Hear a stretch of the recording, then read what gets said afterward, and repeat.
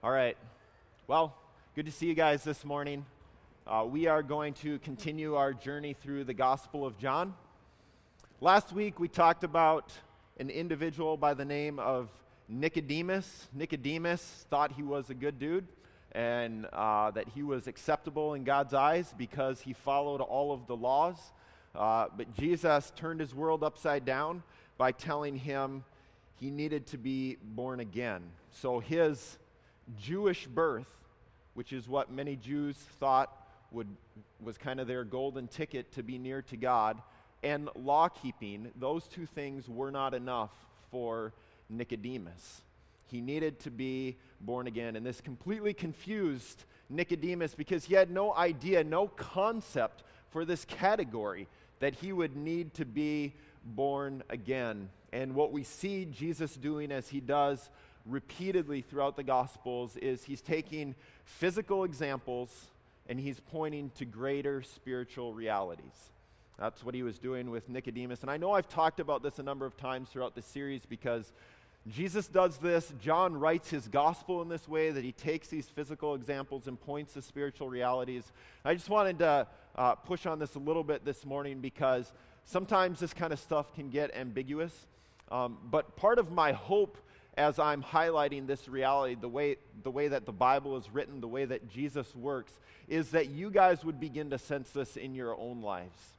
That when you get angry, that when you feel hungry, that when you are tempted in physical ways, that you would understand God is there for you. And he's doing work in and through these physical means, these experiences that you're having, the feelings that you're feeling. When you're feeling angry, God provides a way out. And he wants us to trust in him in that moment, not to cave into our anger, not to lash out at somebody, but to rely on him, to trust in him so he would provide us the patience, the grace that we need in those moments. So as we talk about this throughout the series, I hope that this is something that you guys, it's be kind of calibrating you at some level in your own Christian walk, that as you encounter whatever physical scenario it is, that you would be mindful, you would be sensitive to God's Spirit. He's doing something in you, around you, so be attentive to what he's seeking to do. All right, so we're going to be in John 3 this morning. I'm going to pick it up in verse 16. So if you guys want to turn in your Bibles there or swipe on your devices, you also can follow along on the screen behind me if you would like. So John 3:16. For God so loved the world that he gave his only Son, that whoever believes in him should not perish, but have eternal life. For God did not send his Son into the world to condemn the world, but in order that the world might be saved through him. Whoever believes in him is not condemned, but whoever does not believe is condemned already, because he has not believed in the name of the only Son of God. And this is the judgment. The light has come into the world, and people love the darkness rather than the light, because their works were evil. For everyone who does wicked things hates the light, and does not come to the light, lest his works should be exposed. But whoever does what is true comes to the light, so that it may be clearly seen that his works have been carried out in God. All right, so in these 6 verses or so that we're looking at this morning, I want to make a qualification here at the beginning. So there is debate as to who said this. Some people believe that this is a continuation of Jesus speaking what he was saying at the end of the text that we looked at last week. So there's some people that think that, and even my Bible is in red letters, so it's saying Jesus said this. Other people who I would have tons of respect for would say this is a narration by John, that he is kind of commenting on what has happened with Nicodemus, and he's kind of giving his own spin at some level. But wherever someone might fall on this, I don't think it affects the interpretation. It doesn't change the meaning, whether it's Jesus saying it or it's John's narration of what has happened with Nicodemus. At the end of the day, God is still inspiring his word, and he's teaching us and communicating to us regarding what happened with Nicodemus. But I wanted to let you guys know that there is, it's not a heated debate, but there is people on both sides of the coin as to who ultimately said this. So, John 3:16, right? If you have any background in the church, you probably have memorized this. You've heard it a ton. You maybe got it slapped on a coffee cup somewhere, or at some point in your life you've seen that. It is viewed by many as the best summary of the gospel in all of Scripture. If you had to go to one verse to say this sums up the gospel, many people would go to John 3:16. So I want to break it down this morning. We're going to spend a good chunk of time just looking at this verse, but then we'll get into the other verses as well.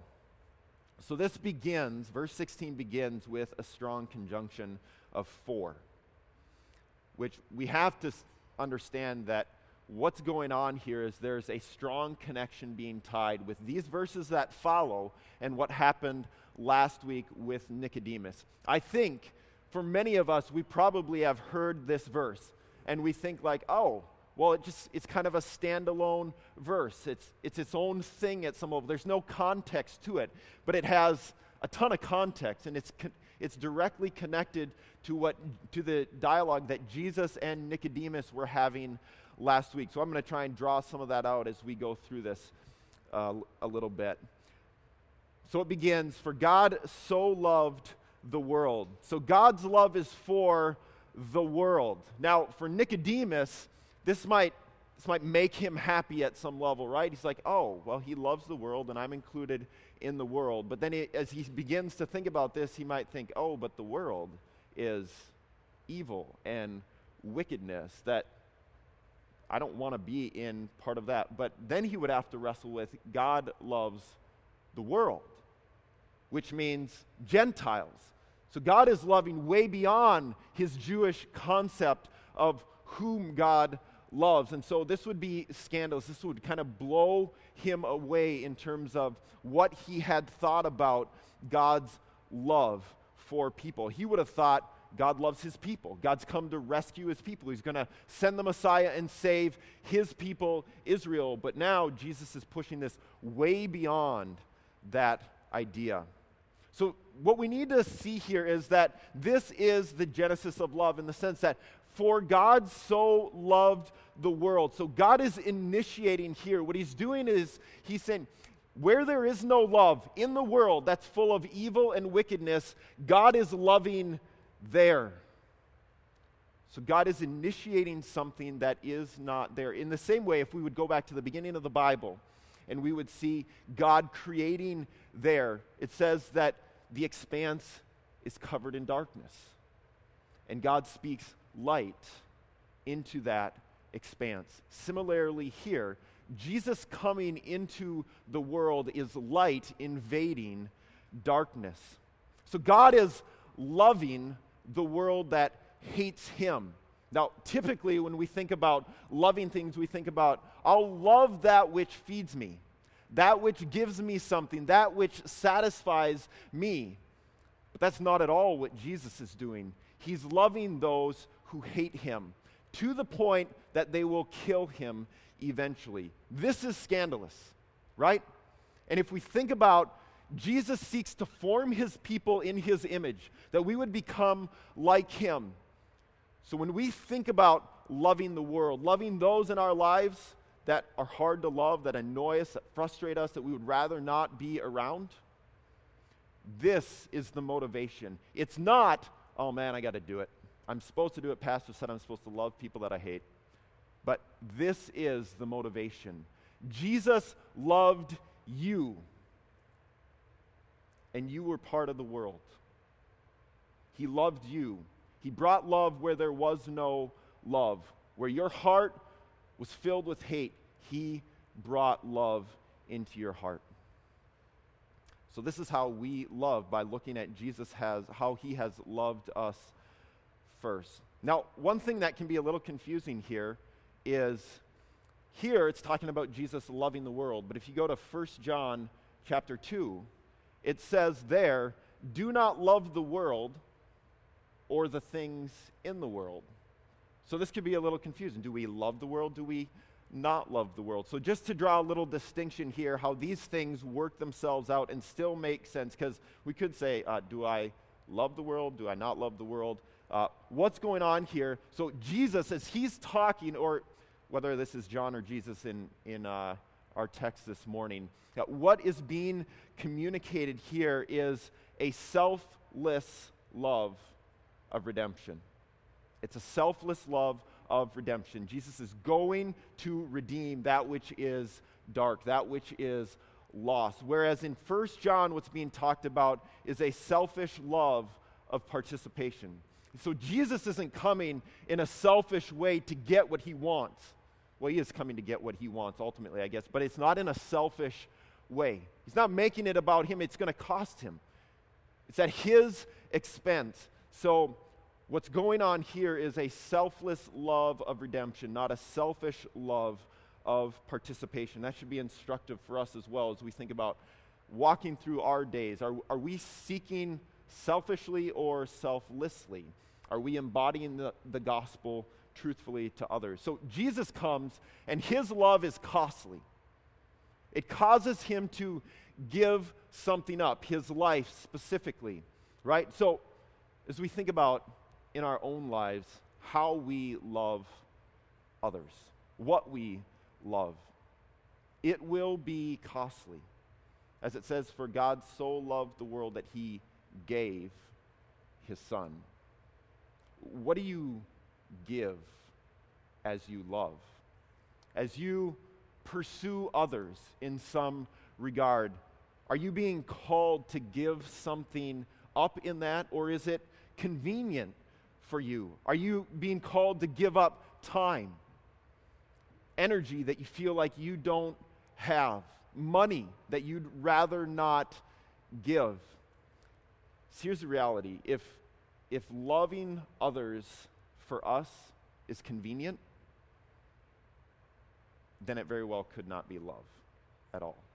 It could be that selfish love of participation that 1 John 2 is talking about, not the selfless love that John is writing about here in his gospel. True love is costly. It hurts. It will cause us to give something up to some degree. So, something you could ask. You can ask yourself, you can ask, I guess in this case, ask a roommate, ask a spouse, ask a friend, a coworker, a neighbor, whatever it might be. How can I love you in a meaningful way? Rather than assuming you know how that person wants to be loved, how can I love you in a meaningful way? Or to ask yourselves, what am I giving up in this expression of love to somebody? Is it costly? Does it hurt? Does it sting at some level? Is it really love then? So this whole idea of giving something up. For God so loved the world that he gave his only son. This is building on the story when it says that he gave his only son. It's building on the Old Testament story of Abraham and Isaac. So God gives Abraham a son that was promised to him, that he waited for many years, and now he has it, and God says, go and sacrifice your son. And Abraham's like, what in the world? Like, how are all those promises that you've made to me regarding my offspring being as numerous as the sand on the shore, as the stars in the sky, how is that going to come to fruition? Like, I have waited 100 years for this son, and now you're telling me to go and kill him. But Abraham does. He obeys. He goes and does what God says to do. And we can look at this story and just be aghast at this command, right? How unloving is this of God? It's like he's just playing with him at some level, but when we see how this foreshadows the ultimate sacrifice, God giving up his son, when we look at Abraham and Isaac, we can say how unloving. When we look at Jesus as it applies to us, and we see that extravagant love for us, we welcome that, right? So what we abhor in one sense, we welcome when it's applied to us. And one thing we can see here is God never demands more from us than himself. So God would never call us to sacrifice a child. We talked about this a couple months ago. But what's going on with Abraham and Isaac was a specific instance where God was doing a specific thing, writing part of his specific story throughout history. So he would never call us to physically sacrifice our children. And yet, he does call us to sacrifice the idol of children, right? That we would think our whole world revolves around our children. He is their true and ultimate father. We are earthly mothers and fathers, but they are never intended to be an idol, to hold that place in our hearts that is central, where only Jesus is intended to reside. So God never demands more from us than himself. He gave his son. His son died. He did what we never could do and we would never want to do. Lastly here, regarding John 3:16, I think, whether it's John writing, Jesus speaking, I think this is a beautiful speaking to context. So this whole idea of giving something up. So Nicodemus, culturally, was unbelievably successful. He had authority. He had power. He was revered. He had followers. People would look at him and say, man, I would love to have that life. I would love to be in his shoes, to wield his power, to do what he is able to do. And I think part of what we see here is Nicodemus, in his exchange with Jesus, wasn't ready to give that up because he loved the world. He loved those things that were so attractive, that caused people to awe over him, to give him awe, to revere him at some level. And I think part of what's going on is Jesus is speaking into that. You love the world, Nicodemus. You're unwilling to give up the very things that are keeping you from me. He's suppressing the truth, and really he's giving up nothing. He's giving up nothing because the ways in which he thinks he's going to be saved is by following the commands. And by following the commands, people look at him and are in awe of him. And so all of this is feeding, making it all about him. He's giving up nothing. He's getting exactly what he wants. People are giving him adulation and adoration. They're gazing at him, seeing how impressive he is, rather than how impressive God is. And so Jesus is speaking to his context, I think, in a very pointed way, calling him to give up his life, to give up his authority, to give up his position, to give up everything so that he might love Jesus and in that to be born again. Okay, verse 16, it also introduces this continual emphasis on belief. Okay? So whoever believes in Jesus should not perish but have eternal life. So we've got that in verse 16. We go up last week in verse 15. It says, whoever believes in Jesus may have eternal life. Verse 17, what follows, that the world might be saved through Jesus. So there's this belief, and it's specifically in Jesus. Verse 18, whoever believes in Jesus is not condemned. Whoever does not believe in Jesus is condemned because he has not believed in the name of the only Son of God. Belief in Jesus is the key to life.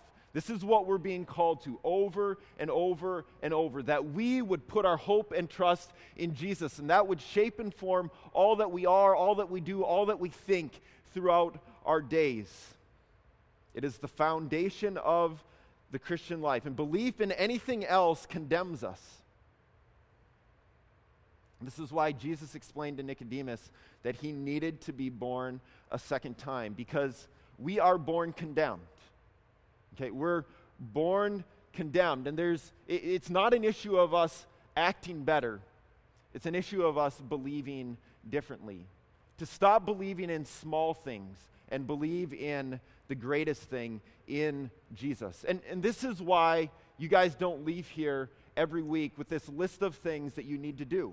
These are the actions you need to carry out so that you can be a good Christian. And you'll never get that. You'll never get it. Because the call in Scripture repeatedly and continuously is believe the gospel. Believe in Jesus. And all those actions will follow. We're going after the root, not the fruit. The fruit will grow. The fruit will come if the roots are taken care of. And that's where we want to go. We want to focus on ensuring that the roots are right. Because we're continually believing something, right? In all of life, we're always believing something. And all we need to do is look at our checkbook, right? To figure out, what do we believe in? Look at our calendar. What do we believe in? What are we hoping in for satisfaction? What will give us what we really desire? What do we celebrate? What are the things that we anticipate day in and day out? Are we believing in Jesus? Is he shaping our days? Is he shaping our affections, our desires? We cannot overstate the necessity of belief. Now, when I was in seminary, I remember vividly that sitting in this class where this professor was stating the importance of John 3:17. And I think being a professor at a seminary, part of what you need to do is you just got to be clever, right? You got to find these tidbits. You got to amaze the students and be like, oh, that's so creative. It's not always it rarely is a great thing to be creative with the Bible. But he was trying to drive home the point that John 3:17 is really where it's at. So John 3:17 says, "For God did not send his Son into the world to condemn the world, but in order that the world might be saved through him." So he's saying, everyone likes to focus on 3:16, but what we really need to focus on is John 3:17, because he had this upbringing and this experience in this church, in the church, where he found Christians to be really harsh and condemning, which, to be clear, is a problem. It is a problem. Christians are not called to be harsh or condemning. So, at some level, his argument was validated, because this has been the story of the church. We want to condemn people. But his argument and his conclusion was that Jesus didn't condemn people, so why should we? And in that, he was saying we should not talk about condemnation. We should only talk about salvation. So we should put all our roots down there. Jesus has come to save. Let's talk about his salvation.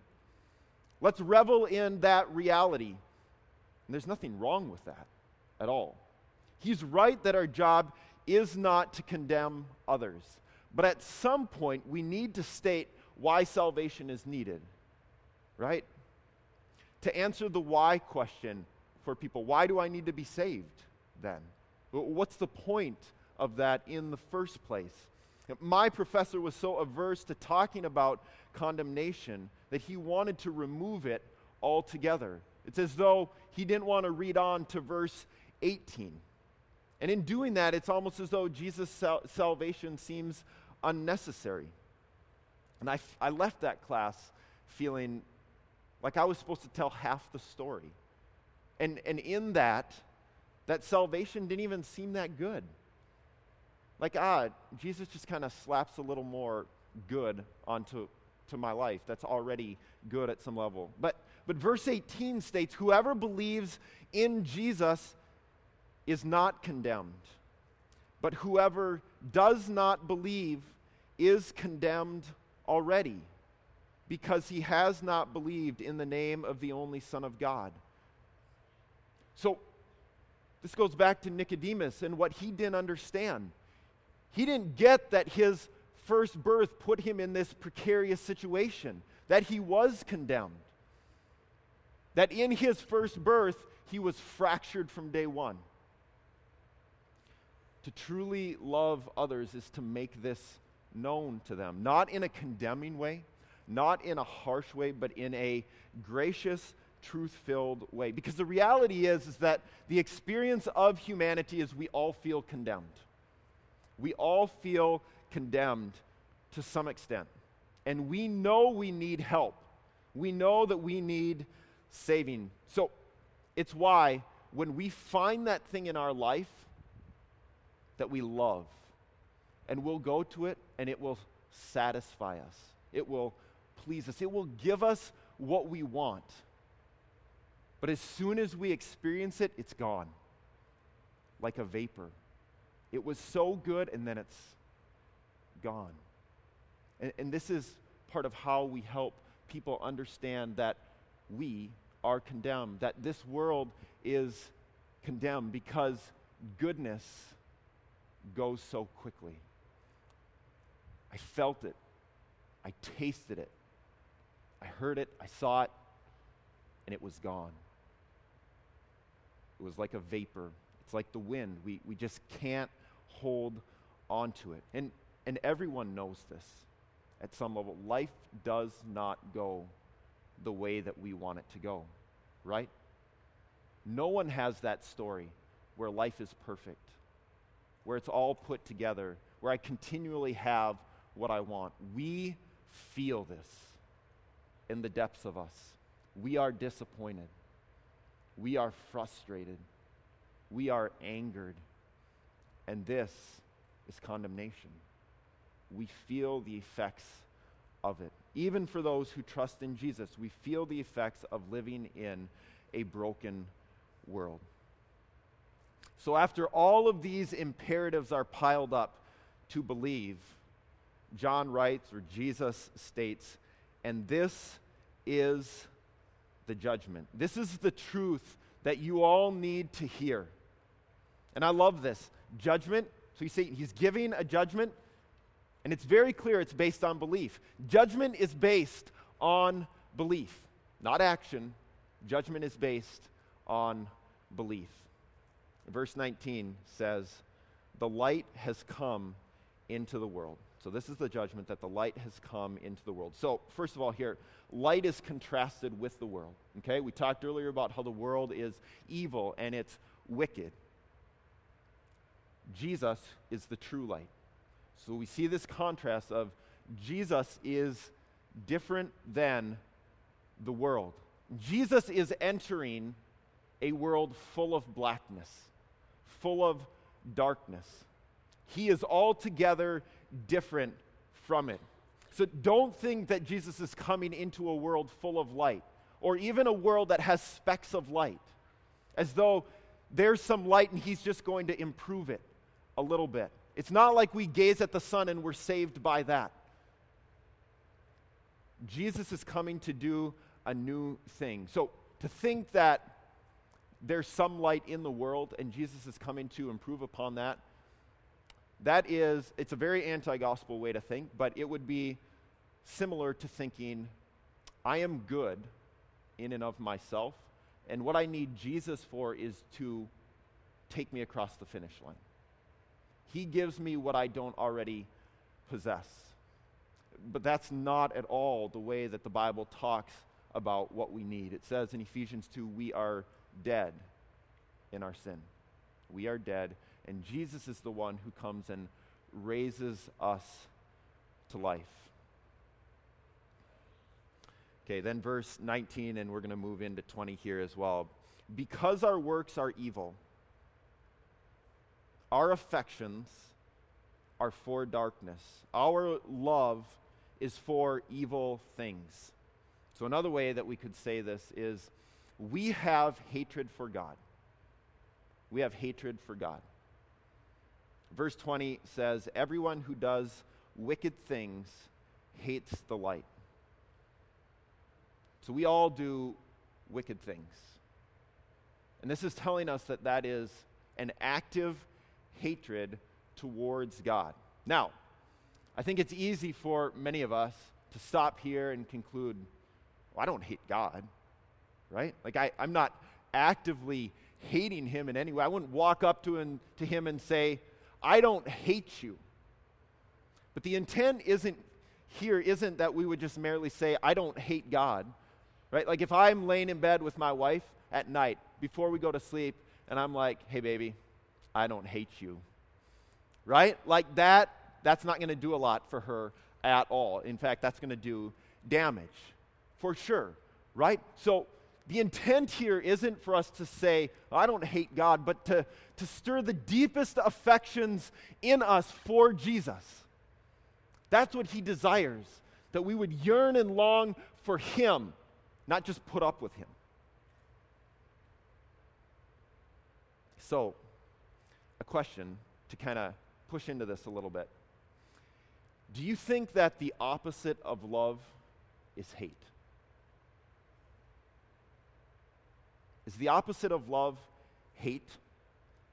Does hatred always look like an act of vitriol towards another? So, suppose a parent-child relationship, okay? And this child is like a normal child. He or she yearns for nearness with his or her parent. They want to be near to them, to share relationship with that parent, to have time with the parent. And so this child asks normal questions that any child would ask. Can we go to the park? Can we play a game together? Can we wrestle? Will you read me a story? Can we color? And this parent rarely makes time for these requests. Instead, spending time flipping through Facebook, talking to friends, doing hobbies at some level. And every night, this parent tucks their child into bed. And they say, I love you. And over days and weeks and months and years, this child understands. My parent says that they love me, but they don't act that way at all. This parent never loves me in ways that's meaningful to me. Do you think that child feels loved? That parent's not beating the child, not yelling, not screaming. But there is no way that this child feels loved. The opposite of love is not always hate, but oftentimes is apathy. The opposite of love is apathy. And so, we oftentimes hate through the avenue of apathy. Relatedly, maybe we think we're pretty good at not doing wicked things, but do we have deep affections for Jesus? Is our love for Jesus acted out? To love Jesus will cause us to give up things, to sacrifice hobbies, to sacrifice money. And here's the deal. None of us is innocent, right? We got a level playing field right now. We are all in the same boat. God calls all of us near to himself, but to draw near means we've got to give up stuff that separates us from God. And here's the deal.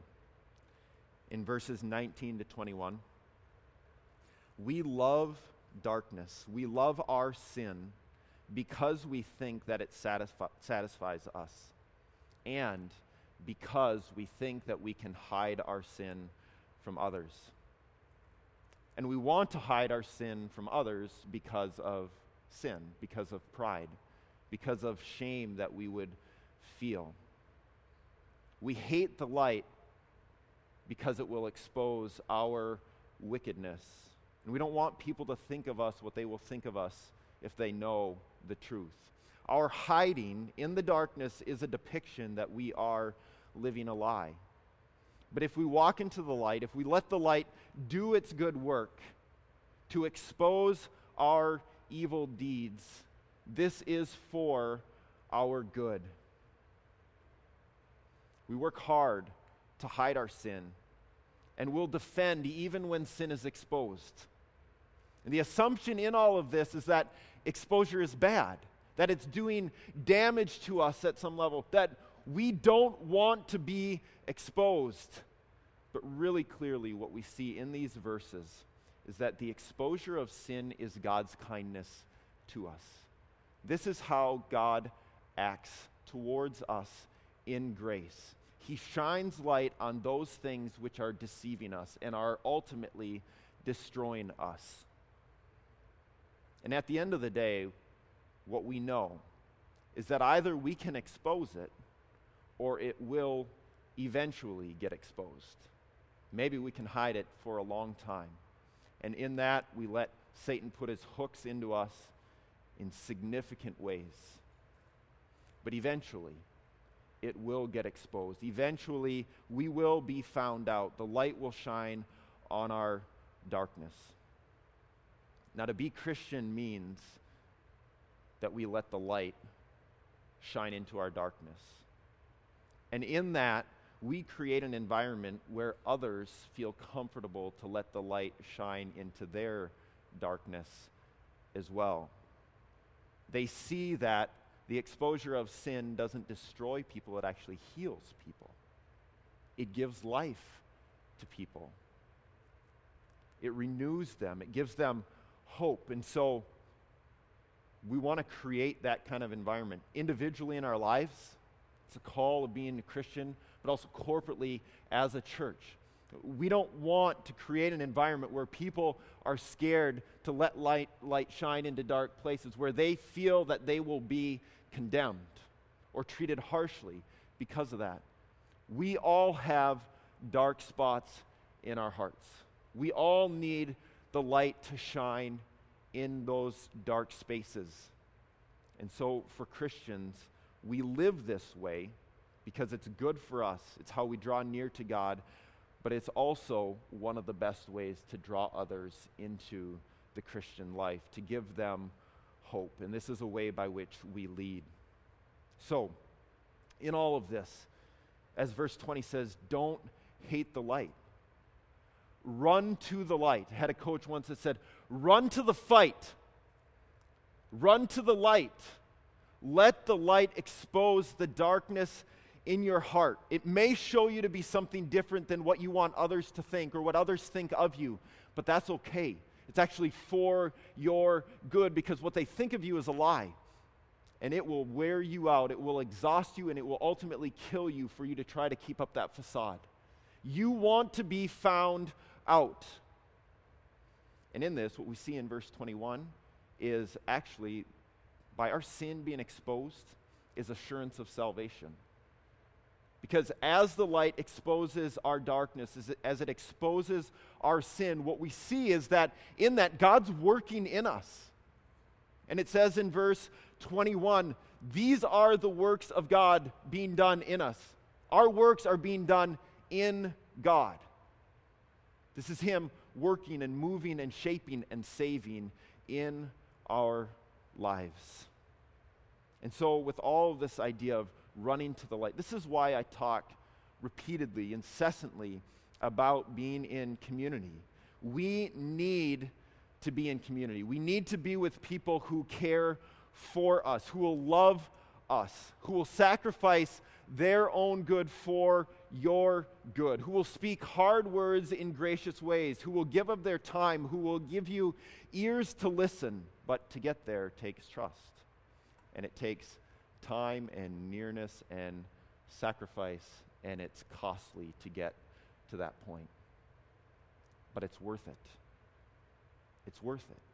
This is how Jesus designed the church to work, that we would be this for each other. This is how God causes us to grow. So for us to disengage, to not engage in community in this way, to not let light shine in our darkness, is to disobey. And we could even go to the extent to say that it's unchristian.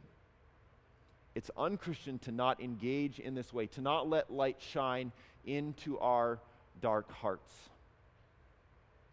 So to not live in gospel-centered community is to live in darkness. And we will never let light shine into our own hearts, or others won't see that in our lives if we don't first see Jesus' love and know that and encounter it. And let that do its refining work in our own hearts. We need to know Jesus' love first. We love because he first loved us. And then that can get replicated in community. And then to not be compelled on mission, like Jesus is compelled on mission, like him coming to the world, him loving the world, giving up his life. To not be compelled on mission like Jesus is also to live in darkness. If light is not exposing our darkness, we'll be too fearful to go to others. We won't call others to it. We won't invite others into that because we'll be scared that what's in our hearts will be exposed, and we're just trying to cover that up. So this ultimately gets to our core values. Our 3 core values are very pervasive in these verses right here. Gospel, the good news of Jesus coming to us, giving up his life, saving us. Jesus comes to the world. This is the gospel, the good news of Jesus. The gospel creates community, and in that, light shines in darkness. We grow together as a community. Others grow together grow near to us and are invited into our community. The gospel creates this type of community, and the gospel compels mission.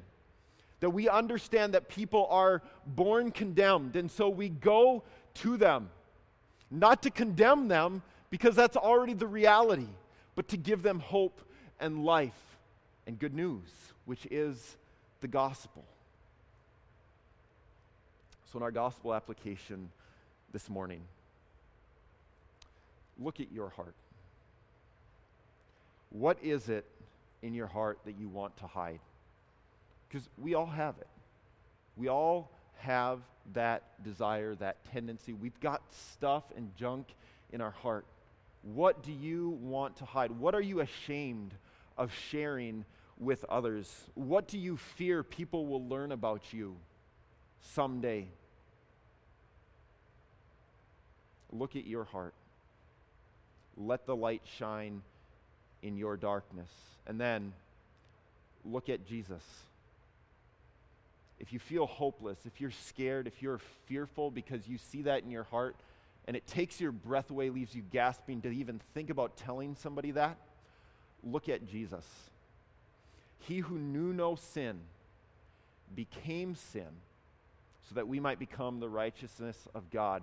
He who was not condemned became condemned for the condemned so that they would not be condemned. Look at Jesus. Look at how he has come to you to save you, how he has come to love us by taking our condemnation upon himself. Because the reality is we were toast. We were hosed. We had no hope whatsoever. And Jesus came. And he took our condemnation upon himself. He loved us. So entrust your life, your hope, your satisfaction, your fulfillment in him. Jesus. Only Jesus. Run to the light. Let's pray. Thank you, Jesus, that in the midst of situations in our life that might feel heavy, that may feel dark, that may feel full of death, that yet you are the true light that drives out darkness. So even in the midst of despair, you are there. You provide us what we are needing. Though we may not be looking for you, wanting you, you are offering, giving what we need. So help us, God, press into that. Help us trust you to know that in you there is good news, there is fullness of life, there is everything that we are yearning for. So God, draw us out of ourselves. Change us. Transform us. Give us the courage to walk into the light and know that there we will find what we are really looking for that is where you are.